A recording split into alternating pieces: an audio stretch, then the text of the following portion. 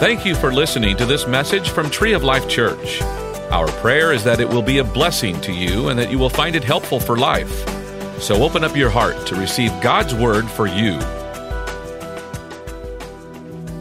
How's everybody doing this evening? That was weak. There's like 4 of y'all. That's all right. We're going to remedy that here in just a minute. I know it's just because you're still in awe of the amazing worship set we just had. That's what it is. That's what I'm going to choose to believe. Hey, you know that every time we open the doors of this place, there are hundreds of folks that serve in the kitchen, in the booth, as ushers, as greeters, in tree kids, and student ministries, on the worship team. And they all just give of their time freely. They don't get paid for it, not in natural dividends anyway. And so tonight I want to do something. Not all of them can hear us, but can we just give some applause to all the servant volunteers that make this happen?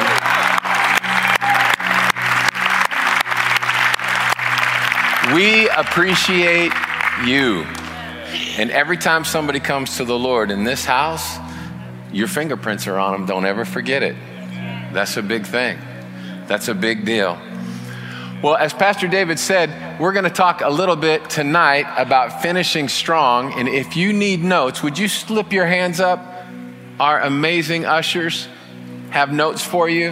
I'm going to slide up here to my phone for a second. We've got this new tool. We've got an app. I'm not going to turn it on because I will probably mess it up and my Samsung doesn't like it. But you can actually do the notes on here. I've been stretching. I've been growing. I've been taking my notes on my phone, which is difficult for me. I mean, I still carry a folder. You know what I'm saying? I'm trying. I'm growing. I'm stretching. Well, to help set up, believe it or not, my message is only about 5 minutes long, but there's about 30 minutes of setup. So about 6 weeks ago, it was decided that we want to talk about finishing strong because there's this crazy, crazy phenomena out there. And that is this. Statistics say that the average Christian will stay plugged into the local body for 5 to 10 years. I know that's a 5-year window. But that's a nasty statistic when you think about the fact that the word says it's those that are firmly planted in the house of the Lord that flourish. And so you show up Sunday after Sunday, you see these people, and then all of a sudden, they don't show up one Sunday, and you're like, they're probably on vacation. And then they don't show up the next Sunday, and you're like, you know what? I bet they got 2 weeks vacation. Third week, they don't show up, and you go, well, they probably got sick on their vacation on the cruise ship, and that's why they're home. And unfortunately, by about the fourth Sunday, you've kind of forgotten that you hadn't seen them. And then you find out that they've gone on down the road. And hey, look, sometimes circumstances dictate that God moves us somewhere else. It happens.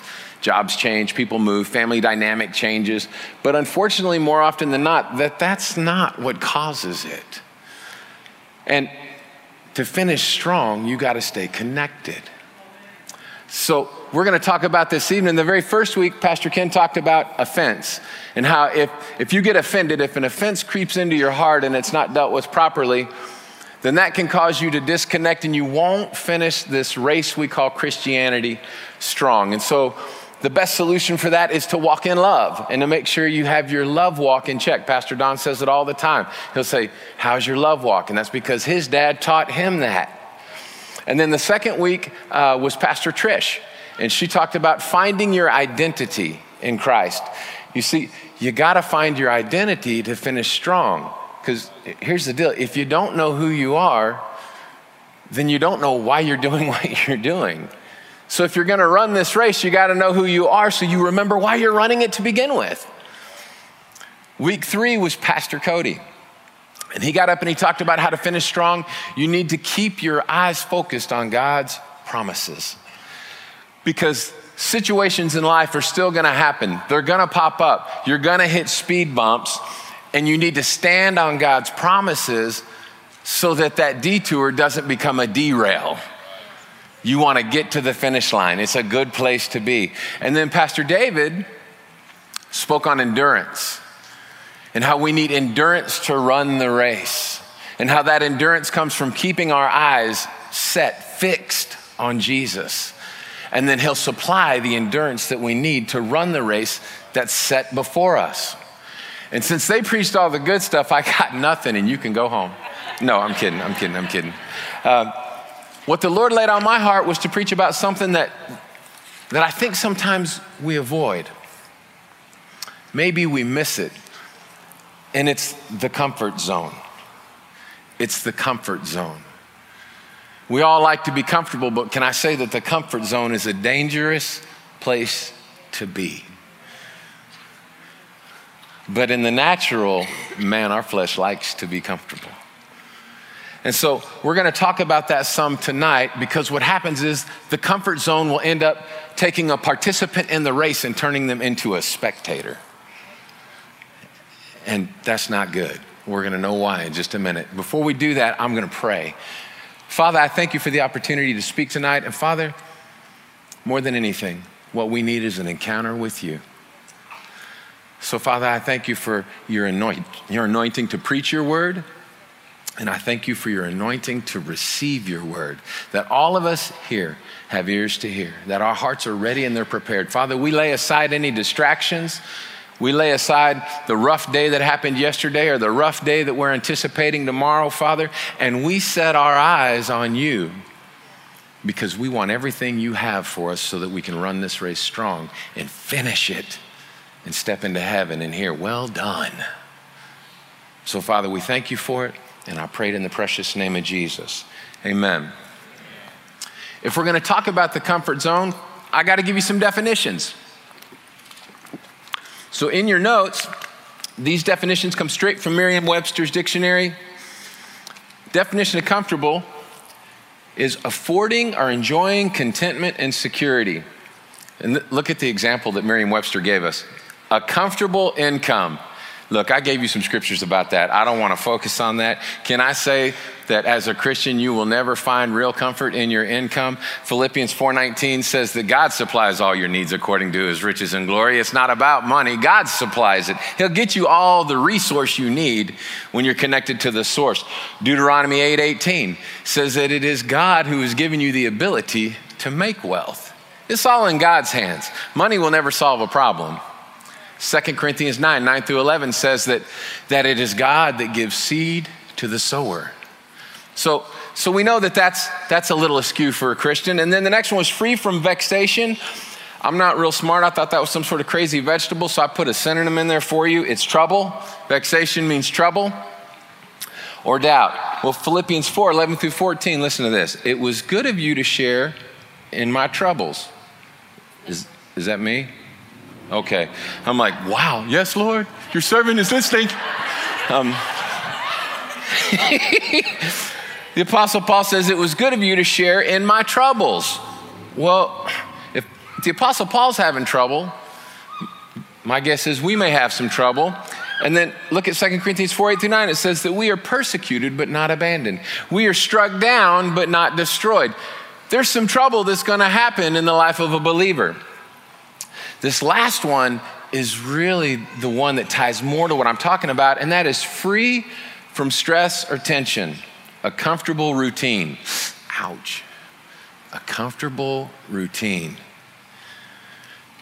I want to promise y'all something tonight. I love you. So when we go here, if your toes get a little step, just know, I love you. I'm only saying it because it's in the word. So a comfortable routine. Think about this. Jesus didn't call us to be comfortable. He called us to follow him. If you look at Matthew 16:24, it says, then Jesus said to his disciples, whoever wants to be my disciple must deny themselves, take up their cross, and follow me. That doesn't sound real comfortable. That sounds like there might be some tension involved in that. Because truth be told, tension in the life of a believer is probably a daily thing. We're really trying to navigate tension. I think so many times we want God to solve a problem when really what he's saying is, no, you just need to navigate that tension. So think about what he told his disciples, which is the same thing he would say to us today. His word is eternal. And that is this. He said, there's this conflict inside of you because we're spirit, soul, and body. Your spirit, energized by the Holy Spirit now, is going to have to tell your flesh to get on that cross and to deny the pleasures of the flesh, that's tension just in and of yourself. And here's the crazy thing. Then you throw everything else in there in the life of a believer. If you're married, you have a spouse. If you have kids, there's that. Then you have this thing we call church. There's all these different things. And if any one area, if we don't manage that tension, then something will snap. And then we end up out of whack over here or out of whack over here. So we're called to navigate the tension, not to make it go away. Look at John 16:33. I've told you these things so that in me you may have peace. So there's peace available through Christ. In this world, you will have trouble. But take heart, I've overcome the world. Now this is important. This is so important. I've done this myself. I think so many times as Christians, we'll say something to our neighbor that just found out that their spouse is threatening divorce.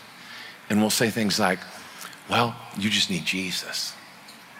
Jesus solves it all. Now, do I agree with that?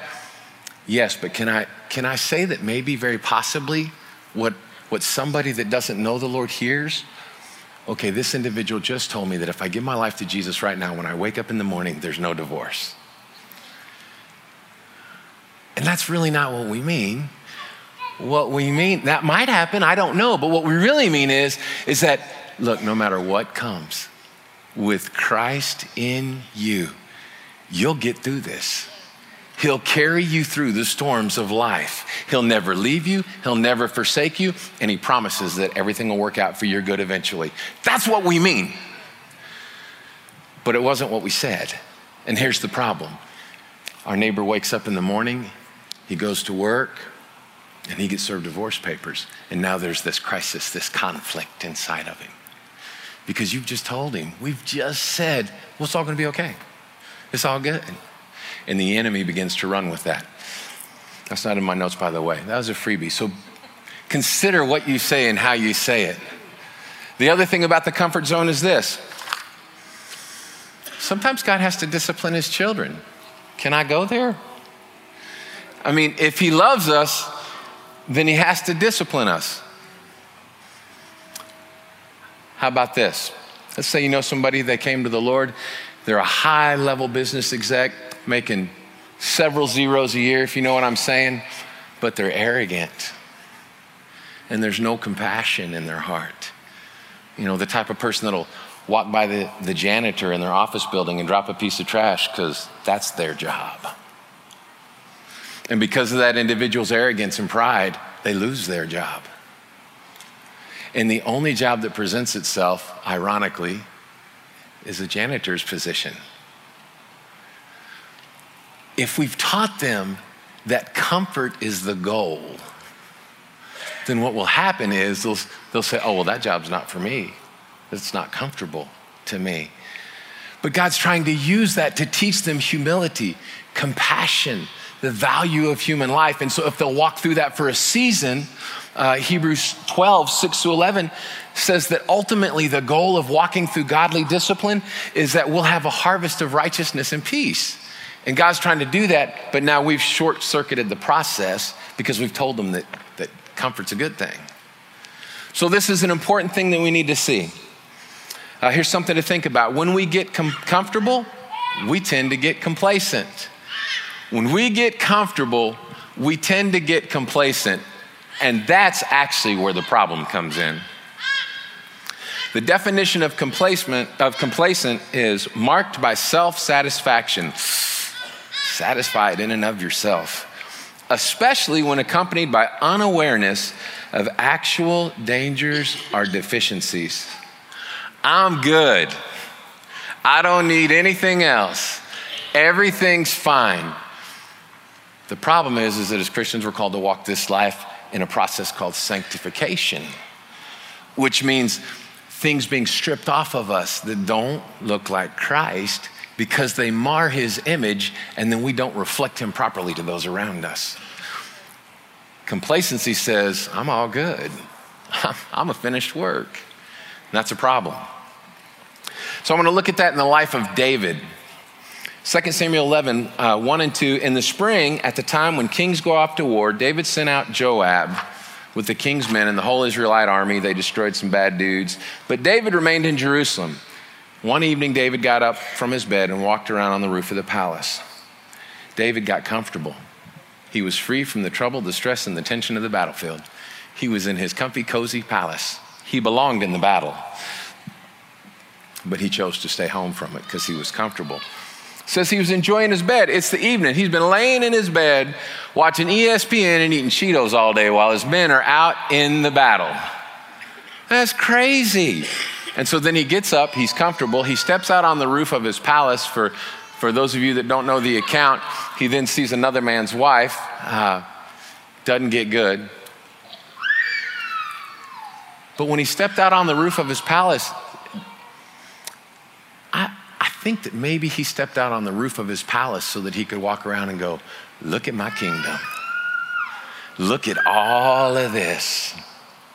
This is good. He was complacent.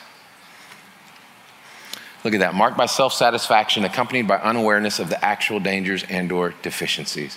He's up there being complacent, enjoying the view of his kingdom when the real danger was a deficiency of character in himself that he didn't even see. He had a wandering eye for another man's wife, and not just any man, but one of his mighty men, one of his warriors in that battlefield. If David had been where he belonged and hadn't gotten comfortable and complacent, he'd have been in that battle, and that sin would have never happened. Can I say that sometimes just being in that right place out of the comfort zone will keep you from making some horrible decisions with your life?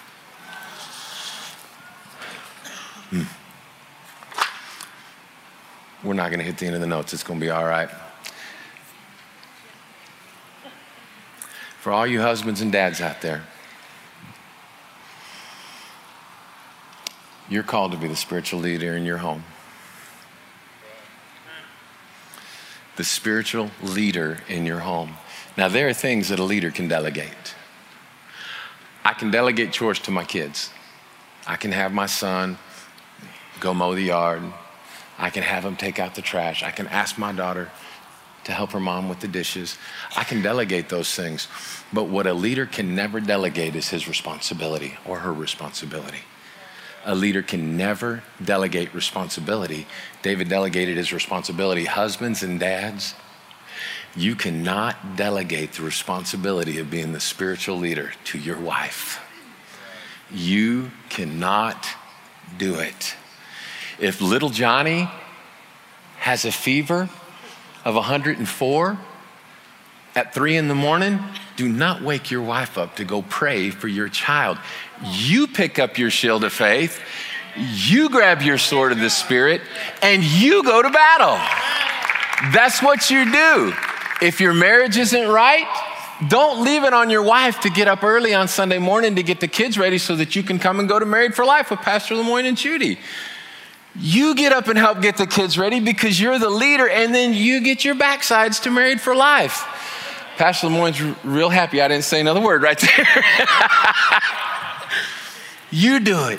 You're the spiritual leader, and there's an anointing for you to do it.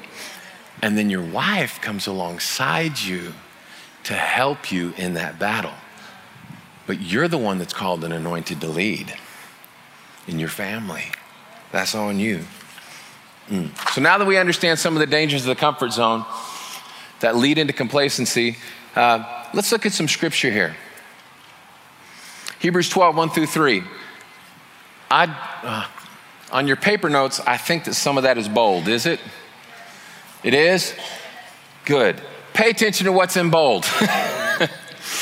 It says to throw everything off and then let us run with perseverance the race marked out for us. Then if you look at 1 Corinthians 9:24-26, pay attention again to what's in bold. In a race, all the runners run. Run, get the prize. Everyone competes. We do it to get a crown that will last forever. You can go back, fill in the blanks on that if you want to, but here's why I put those in highlighted bold. Because you gotta get in the race. Sometimes you get saved and you thought that was the race. I got this ticket, I'm not going to hell, I've arrived. No, that's the starting pistol of the race. The finish line is when you step into heaven. And you got to run this race. Now, here's the danger of what I just told you. You're only accountable for what you know. Now you know. And you got to run. It's our only viable option. You got to run this race. If you're a husband, that means you got to love your wife like Christ loved the church. You got to train up godly children. That's part of your race. But here's another part of your race. You got to go to work when it just stinks and it's yucky and the boss is and you got to smile. And when they come in and they push their thumb on you, you got to show them Jesus. When you show up at church on Sundays, you have a role to play. We'll get to that in just a second. But you got to run. If you look at our scripture in Hebrews, the only other option is to be part of the great cloud of witnesses. Well, they already ran their race. That's Hebrews 11. They already ran their leg. And because they ran their leg, we're here tonight. And if you run your leg the way that you're supposed to run your leg, after we graduate and step into heaven, we get to be part of the great cloud of witnesses, and we'll get to see all the people that are now running the race because you ran your leg. That's why we do what we do. And we have to keep that in mind. And we got to get in the right race, not the rat race. You got to get in the right race and not the rat race. See, before you're a Christian, you have no choice but to run the rat race. There's no other race presented to you. It's the only one we got. Chase this bill, chase that car, chase this house, chase that neighborhood, chase this, chase this, chase this, chase this. And that's the rat race. As a Christian, that's not the race we're called to run in. Many of you know, I learned it the hard way. Man, you can run with all your might, and if you just happen to catch whatever that is, boy, isn't the shiny gone off a new car that quick? About the third payment of $400, you're going, welcome to the rat race. But in the right race, then God supplies everything you need. Think on this. We can only run one race at a time. We can only run one race at a time. It's not possible to run two races. It's just not possible. And you got to run to win. That's what 1 Corinthians 9:24 said. It said, run to win the race. Look, can I tell you that the biggest thing about the race is that we're saving souls. That's what it's about. It's about growing the kingdom of God. That's not a leisurely stroll through the park on a Saturday afternoon. That neighbor, that family member that doesn't know the Lord, they're counting on us to not take a leisurely stroll. Because every day there's people lost, dying, and going to hell. We have to run because people are important. People matter to God. Number 2, don't be a spectator. I don't have to hone in on that. We already talked about it. The only time we get to spectate is when we step into heaven. That's what happens. Here's why it's not okay for us to be spectators here on earth. Because spectators are prone to looking for a more exciting race to watch. Spectators are prone to looking for a more exciting race to watch. I'll prove it. Any men in here have the NFL ticket? Nobody? Okay. Oh, one guy. There we go. You sit down to watch the game. The problem is there's 3 of them on. What do? Click, click. Oh, interception. Look at that. Oh, man, they fumbled it. Let's get over here on this other channel. What's going on in this game? Oh, the Cowboys are up. That's a miracle. Sorry. My flesh showed a little bit. How about for you ladies? It's the second week after Thanksgiving. Hallmark's got all them good movies on that you like to watch, where boy meets girl moves off to some other city to take some job she should have never taken anyway. He meets another girl, she meets another guy, but ends up back home because somebody's dog died, and she falls back in love with him and doesn't marry the other guy. That is every Hallmark movie, by the way. Ask me how I know. Let me just say that I know because I watch them with my wife from Thanksgiving till Christmas. And can I just say that, man, if you will sit down and watch some of those, you might get to do a little more deer hunting. If you don't get that reference, go back and listen to Sunday's message. I'm just saying. So Hallmark is on, and it's the new one. You know, normally there's like 752 of them that they play that are all the old ones, but then there's that one new one. That one's on, but so is The Notebook and The Lake House. You're doing the same thing as a man watching NFL. I'm just saying. He's like, oh, this is where Keanu Reeves realizes he's in love. I'm right. We're prone to do that when we spectate. Number 3, you got to realize who you are. Pastor Trish did a great job talking about this. Here's what I want to focus on in that. I am a crucial part of the body. I am a crucial part of the body. 1 Corinthians 12 through 27, Romans 12, 3 through 7, Ephesians 4. It all says you're a part of the body. You're a part of the body. You're a part of the body. You're a part of the body. You're a part of the body. And if every part of the body will work in unison and do its part, this whole thing grows into maturity and we will reach more people. Here's the crazy thing. If I remove my thumb from my body, will my body still function? What will my thumb do?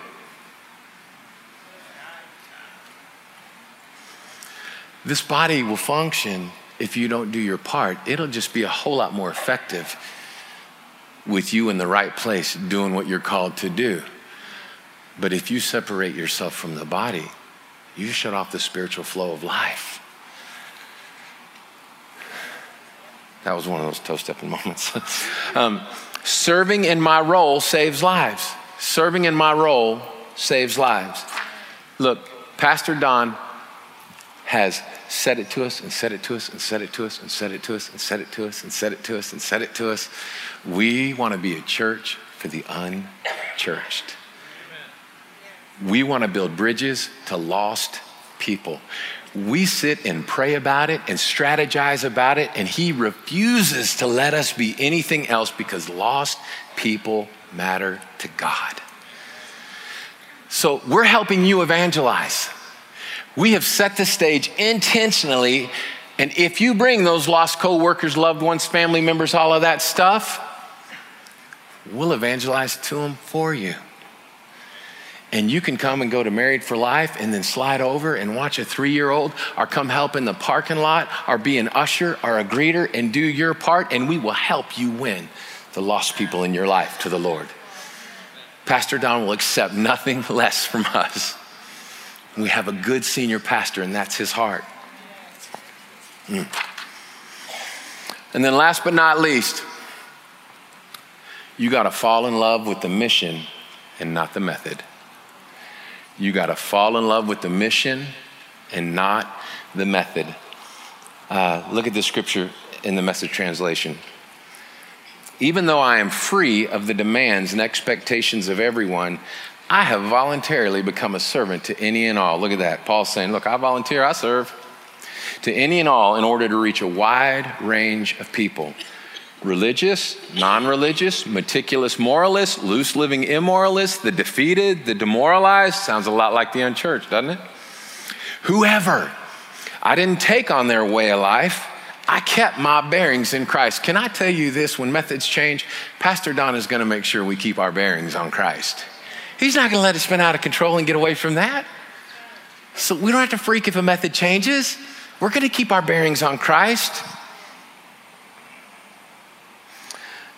I keep my bearings in Christ, but I entered their world and tried to experience things from their point of view.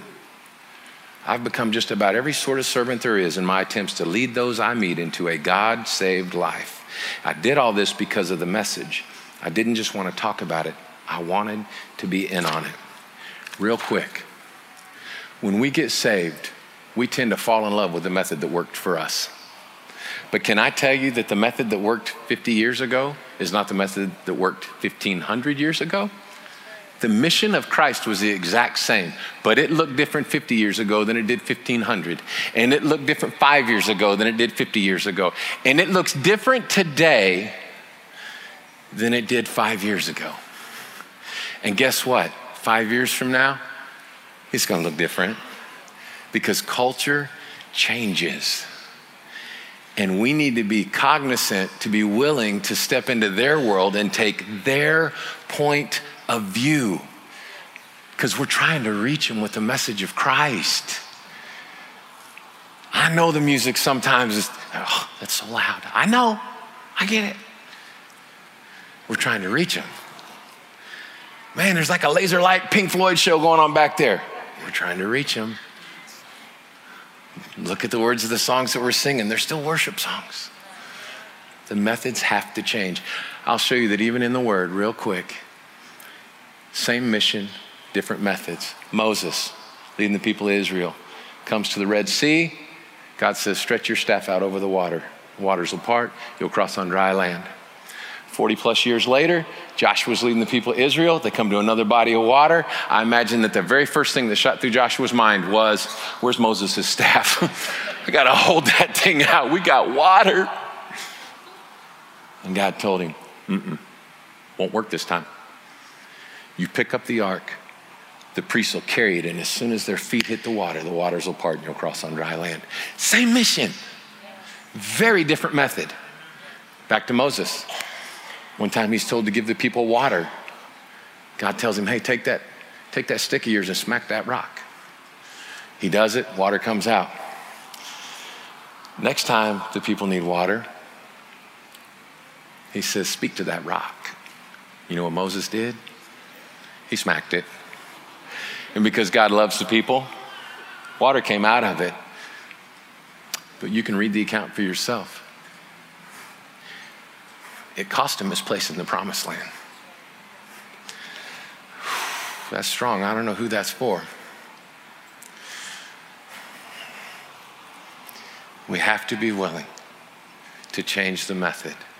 And if we fall in love with the mission, then the method's really irrelevant. And we can be excited that maybe this new method will bring more people to Christ. But all of this starts with salvation. You can't even be in the right race unless Jesus is your Lord and Savior. It's just that simple. We hope that you enjoyed this message. You can find more messages and information about Tree of Life Church at treeoflifechurch.org. We'd like to invite you to come visit us at 5513 IH-35 South in New Braunfels, Texas. Or you can watch us on live stream. Thank you again for listening.